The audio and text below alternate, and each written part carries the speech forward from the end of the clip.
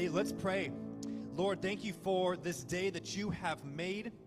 And particularly, Lord, we are thankful for the next generation of faith that you are rising up. Lord, we know how we have so anxiously waited for a new wave of generations to come through this church. And I'm grateful. I'm grateful, Lord, that you are doing that now through the leaders, particularly, Lord, through Shayna and her leadership. Today we celebrate that. Lord, as our Father, we know that today, with Father's Day, we turn to you and we can see that everything that's been created is because of you, is through you, and by your voice. And it's a voice that has called us into righteousness, into rightness, into right living. But Lord, we recognize that you as our Father, there's been those times when we of your children have been rebellious, not even wanting to listen to your voice or search it out. So Lord, forgive us today for all those ways in just this past week that we have strayed from seeing you as our Father, neglected to recognize you. But Lord, thank you that as a loving Father, your desire is to see us thrive, to see us with life, fulfilling that purpose that you've put within each of us. Thank you that we can read the Bible front to back and see a loving Father whose desire it is to restore us and to set us on that path that brings us life. Thank you, Lord, for calling us children of God. In fact, Lord, hear us as we now say those words that you taught us, saying, Our Father, who is in heaven, holy is your name. Your kingdom come, and your will be done, on earth as it is in heaven. Give us this day our daily bread. Forgive us our sins, as we forgive those who sin against us. Lead us not into temptation, but deliver us from evil. For yours is the kingdom, and the power, and the glory forever. Amen.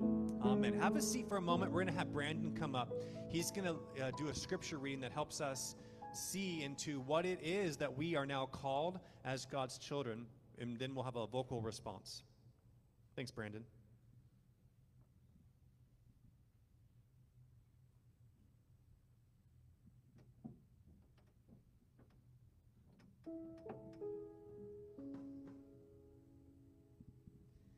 Now there was a Pharisee, a man named Nicodemus, who was a member of the Jewish ruling council.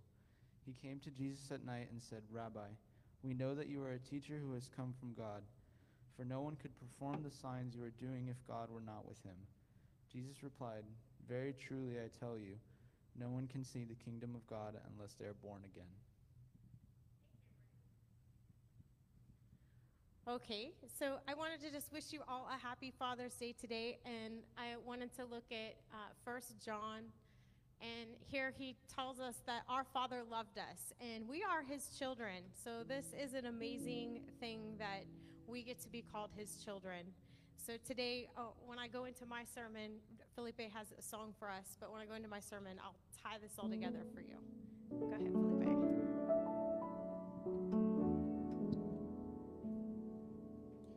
Sings my soul, my Savior God to how great thou art, how great thou art. Sings my soul, my Savior God to how great thou art.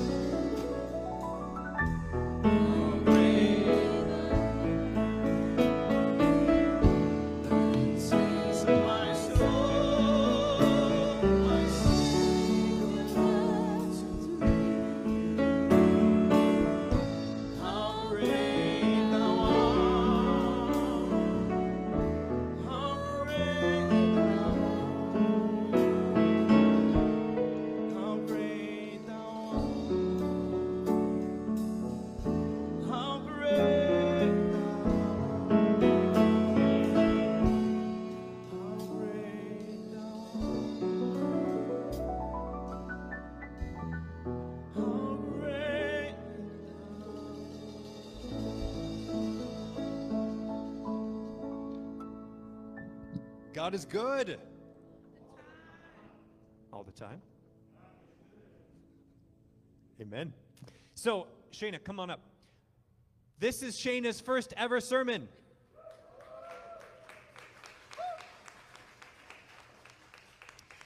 Shayna was one of the first people to start coming to the church right around the time that I had started. That was, how do we say this nicely? Younger? And it's been a joy to have her spunk in leadership in this church ever since. And as many of you know, she started seminary this fall and winter. So it's been a joy personally as a leader in the church to see how being together and the influence in her life has now brought her into this next phase and step. So it's my honor to pray for Shayna before she preaches her first sermon. Let's pray. Lord, thank you for what you have done and are doing in the life of our sister. Thank you that for her, seeds of faith were planted, watered, and sprung up, first there in the Malibu church and mission trips to Brazil, and then here at Canoga Park Press, turned now into River of the Valley. Thank you for that journey.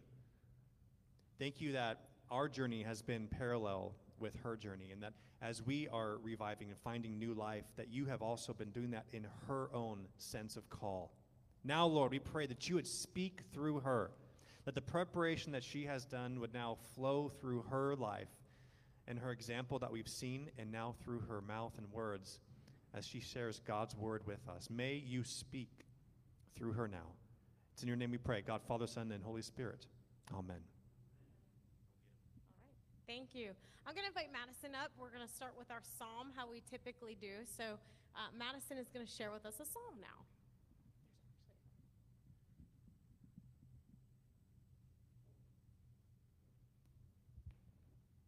So this is Psalm 9, 9 through 20. The Lord is a refuge for the oppressed, a stronghold in times of trouble. Those who know your name trust in you, for Lord, have never forsaken those who seek you. Sing in the praises of the Lord, enthroned in Zion. Proclaim among the nations what he has done. For he who avenges blood remembers he does not ignore the cries of the afflicted. Lord sees how my enemies persecute me. Have mercy and lift me up from the gates of death, that I may declare your praises in the gates of daughter Zion, and there rejoice in your salvation. The nations have fallen into the pit they have dug. Their feet are caught in the net they have hidden. The Lord is known by his acts of justice. The wicked are ensnared by the works of their hands. The wicked go down in the realm of the dead, all the nations that forget God. But God will never forget the needy. The hope of the afflicted will never perish. Arise, Lord, do not let mortals triumph. Let the nations be judged in your presence. Strike them with terror, Lord. Let the nations know they are only mortal. Yes, thank you, Madison. It's been really interesting to work with our youth here at River of the Valley. Many of them I've known for a long time, and especially Madison, her and I go way back. But here it's been an adventure because we're starting just from the ground up, and we've been really looking to God to see how he wants us to help cultivate them, help them grow. And one thing, as Jonathan mentioned, I'm in seminary, and I was taking an ethics class this year, this quarter. Seems like a long time, but it really flies by. And in the ethics class, there was one of my professors wrote a paper on the book of Genesis, and that inspired me in our youth program to come up with like a series that I've been working with them on. So today we're going to start off with Genesis verses chapter 2 and 3, the creation story. So let me get my technology working here. There we go. And while I was taking this class, he shared a paper. These concepts were not new to me, but for some reason this paper really spoke to me and kind of tied it all together. So I was hoping that by starting with the youth with this, it would help them to start to see these different aspects in their life and empower them. So we started with the book of Genesis, which we all know that our Old Testament starts with the book of Genesis, and this word actually in Greek means beginning. So it's very appropriate that our Bible starts with the beginning.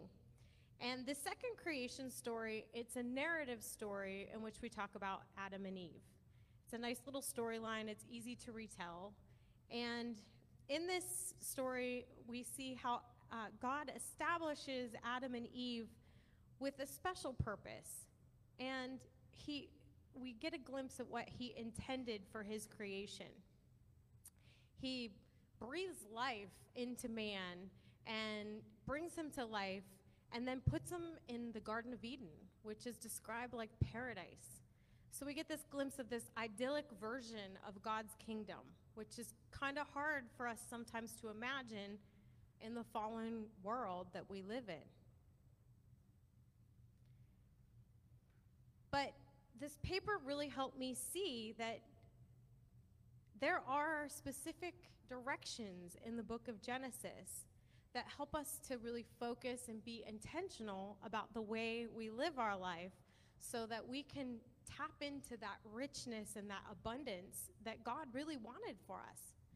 So some of the 5 essential areas that I've been touching on with the youth are: 1, developing our personal relationship with God, doing our part to care for the environment, learning to balance our work and our trust in God's provision, discovering our own self-worth, and then also investing in those skills so that we can enhance our relationships with our partner, within our community, and really making that a priority. So today, I will share with you how this is going with the youth.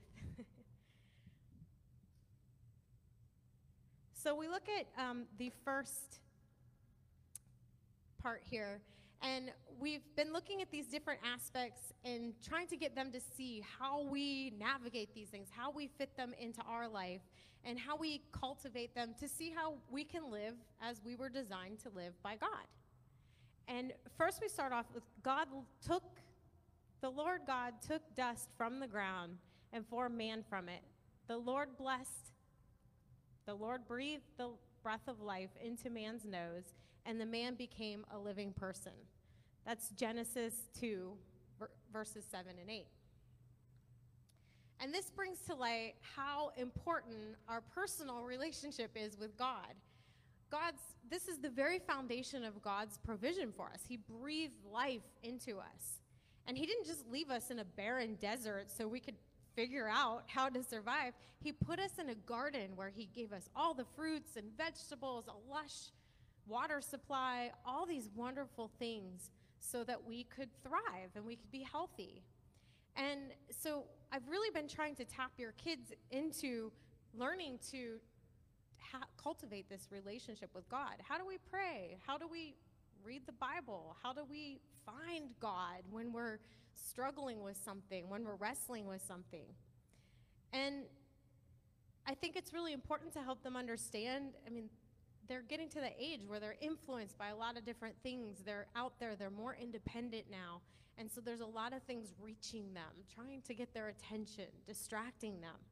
And so it's really important for me to impress upon them that while their walk is very unique, as someone that's a part of their church, as someone that loves them, I want to keep teaching them that when they run into these struggles and when they have confusion or when they even want to celebrate, that they need to lift it up to God and let God help show them what's important about that. Why is it speaking to them? Why is it not speaking to them? And to develop that habit, to keep focusing on him, to have those daily routines so that they keep looking to him and trying to see why things make them feel aligned and why things bring them out of sorts. I want them to start to know what that feels like. What's it feel like to walk in alignment? What's it feel like when it's not aligned, when it's chaotic? Next, the Lord God put the man in the Garden of Eden to care for it and work it. Genesis 2, verse 15. This one is sometimes hard for us city folks to get our mind around. We don't live in farming communities so much here, but God put us in the garden, and there's a responsibility. There's an expectation for us to care for our environment. And so sometimes we don't quite know how we're going to do that. A lot of us don't have gardens, but there's a lot of things that we can do to make sure that wholesome farming practices are practiced, that our soil is not poisoned, and that we care for those type of things. And this is a provision from God. If we don't take care of our soil, there's only so much of it. And once it's contaminated, it's no longer pure, and it really impacts our ability to live a healthy life. God made it so it is full of nutrients so that we can grow really healthy plants and vegetables, and so the animals can thrive. So, the kids need to look at, like, what is their role in the environment? How do they contribute in a positive way to the environment? That's a responsibility we all have. Then God said to the man, "You listened to what your wife said, and you ate the fruit from the tree that I commanded you not to eat from. So I will put a curse on the ground, and you will have to work very hard for food. In pain you will eat its food all the days of your life." Genesis 3, verse 17. This one is a hard one. Balancing our relationship with work and trusting in God's provision. We here in America come from a society where you're not successful unless you rise to the top.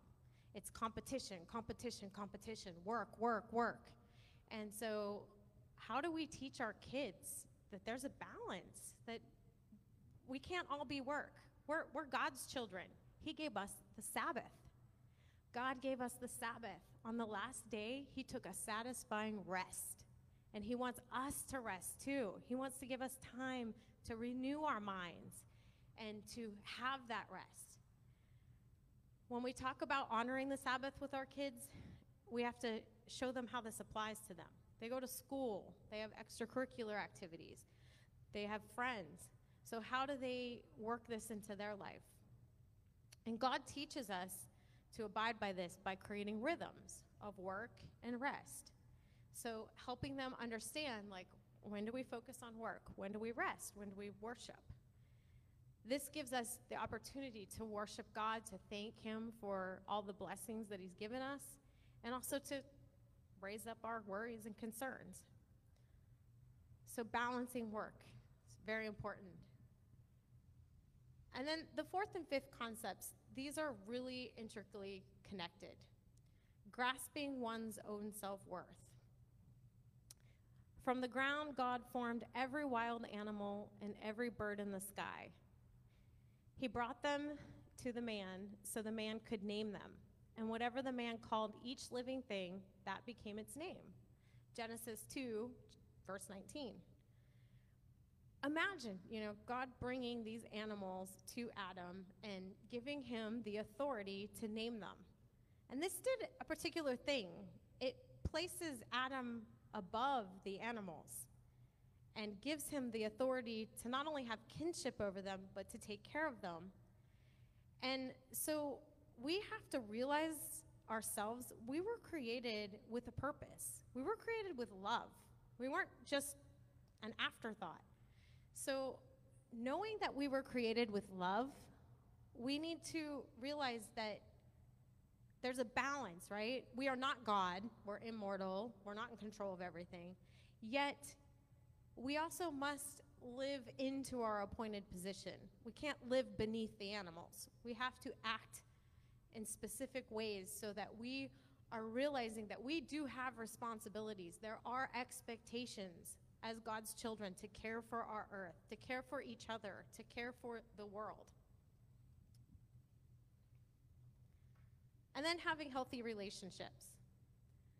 But Adam did not find a helper that was right for him, so the Lord God caused man to sleep very deeply. While the man was asleep, God took one of the ribs from the man's body. Then God closed the man's skin and placed at the place where he took the rib. The Lord God used the rib from the man to make a woman. Genesis 2, verses 20b through 22a. So God took Eve from Adam's rib. He didn't take her from his head or his foot. He took from a rib. So they're equal. They're side by side. They're a partnership, not above or below. So he placed her above the animals too. And God intended us to live as a community together. And to do that, he established laws and put order into place. Now, these laws have changed because our society's changed a lot, and we're much different than the first society that he put in place. But he did this so that we could learn to live peacefully among each other. It's really hard to live as a group of people. So, he did these things so we could have structures and figure out ways to be fair. And God forbid, when bad things happen, to limit the punishment and not continue to have people seeking revenge time and time again. Yeah, often in today's society, we're so concerned with looking good and trying to impress each other that we don't often listen to what other people are saying. And it's really important for our youth to learn how to listen and really hear people and to listen to each other, because a lot of times it's not about giving advice or telling somebody your opinion. It's listening. It's hearing what they say and then building each other up. We're not here to tear each other down. We're here to build each other up, to care for each other. And so that is something that I really hope that your kids learn. I mean, they all have different opinions. We talked about the vaccine recently, and some of them don't want it. Some of them have got it 2 weeks ago. So there's these vast opinions, and we have to teach them to have these conversations, to respect each other, and to love each other. And when there's confusion and unsettling times, to encourage each other and pray for each other. We know that as a church here, that we have such an array of people that we seldom agree on everything. But one thing that I love about River of the Valley is that we keep choosing to come and sit at the same table. We keep choosing that God is what's going to be most important to us. Jesus Christ is who's most important to us. So we're going to overcome our differences, our fears, our confusion, and we're going to sit there and we're going to let him guide us. And it's been beautiful. So grateful to share that walk with you guys. So I've really been trying to impress these things upon the youth and help them to navigate their own way. I hope that today I've given you guys something to think about, that I can help you guys all see that there are some really specific areas in your life. Developing your personal relationship with God, doing your part to care for the environment, balancing work and your trust in God's provision, discovering your own self-worth, and investing in skills to prioritize those relationships with your community and your partner. They're all part of our original design. When we're out of sync with that, it's never good. We feel bad. We don't get along with others well. It makes a lot of friction in our life. But when we can get into harmony with that, we can really start to taste that rich and abundant life that God intended for us. So I hope that you guys will walk with your kids or our youth and discover these areas yourself, learn what it's like to be in harmony, and also what it's like to get out of harmony, and practice with us those things: prayer, reading the word, developing those skills. That's my hope for the kids, to really invest in them so that they have their God. God is there for them, and they know that wherever they are in life, whatever season, whatever trial they come across, they've got a God that's willing to listen, never too busy for them, and will let them have those opinions and work them out and hold them up to him and argue with him and celebrate with him. That's my hope. Thank you. So our Father, today it's Father's Day. I'm going to do my best to appreciate him and honor my Sabbath today. Take the rest of this day to relax.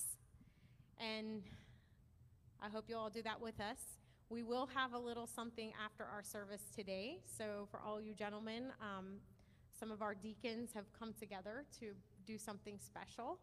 And I'm going to invite Felipe back up. He's got a few songs for us. And also, I better pray for us.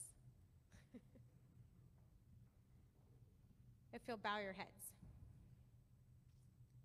Dear Heavenly Father, thank you for this wisdom. Thank you for your provision and for making so much available to us so that we are not alone, so that we have community and that we have rest. I'm so thankful that you thought of all these things, and that when I align myself with these things, that I can feel good, I can have joy, I can keep my focus on you and stay attuned to your will. I pray my brothers and sisters here in Christ that these words touch them in some way and they could see the areas in their life where maybe they need to refocus, and that it gives us all hope that there are things that we can do to have a richer, more abundant life. So thank you for this day, Lord. Thank you for bringing me to River of the Valley and my amazing brothers and sisters. Thank you for creating a community here where we do respect one another, yet we all come to the same table and we share in the blessings that you so generously provided. In the name of Jesus, I pray.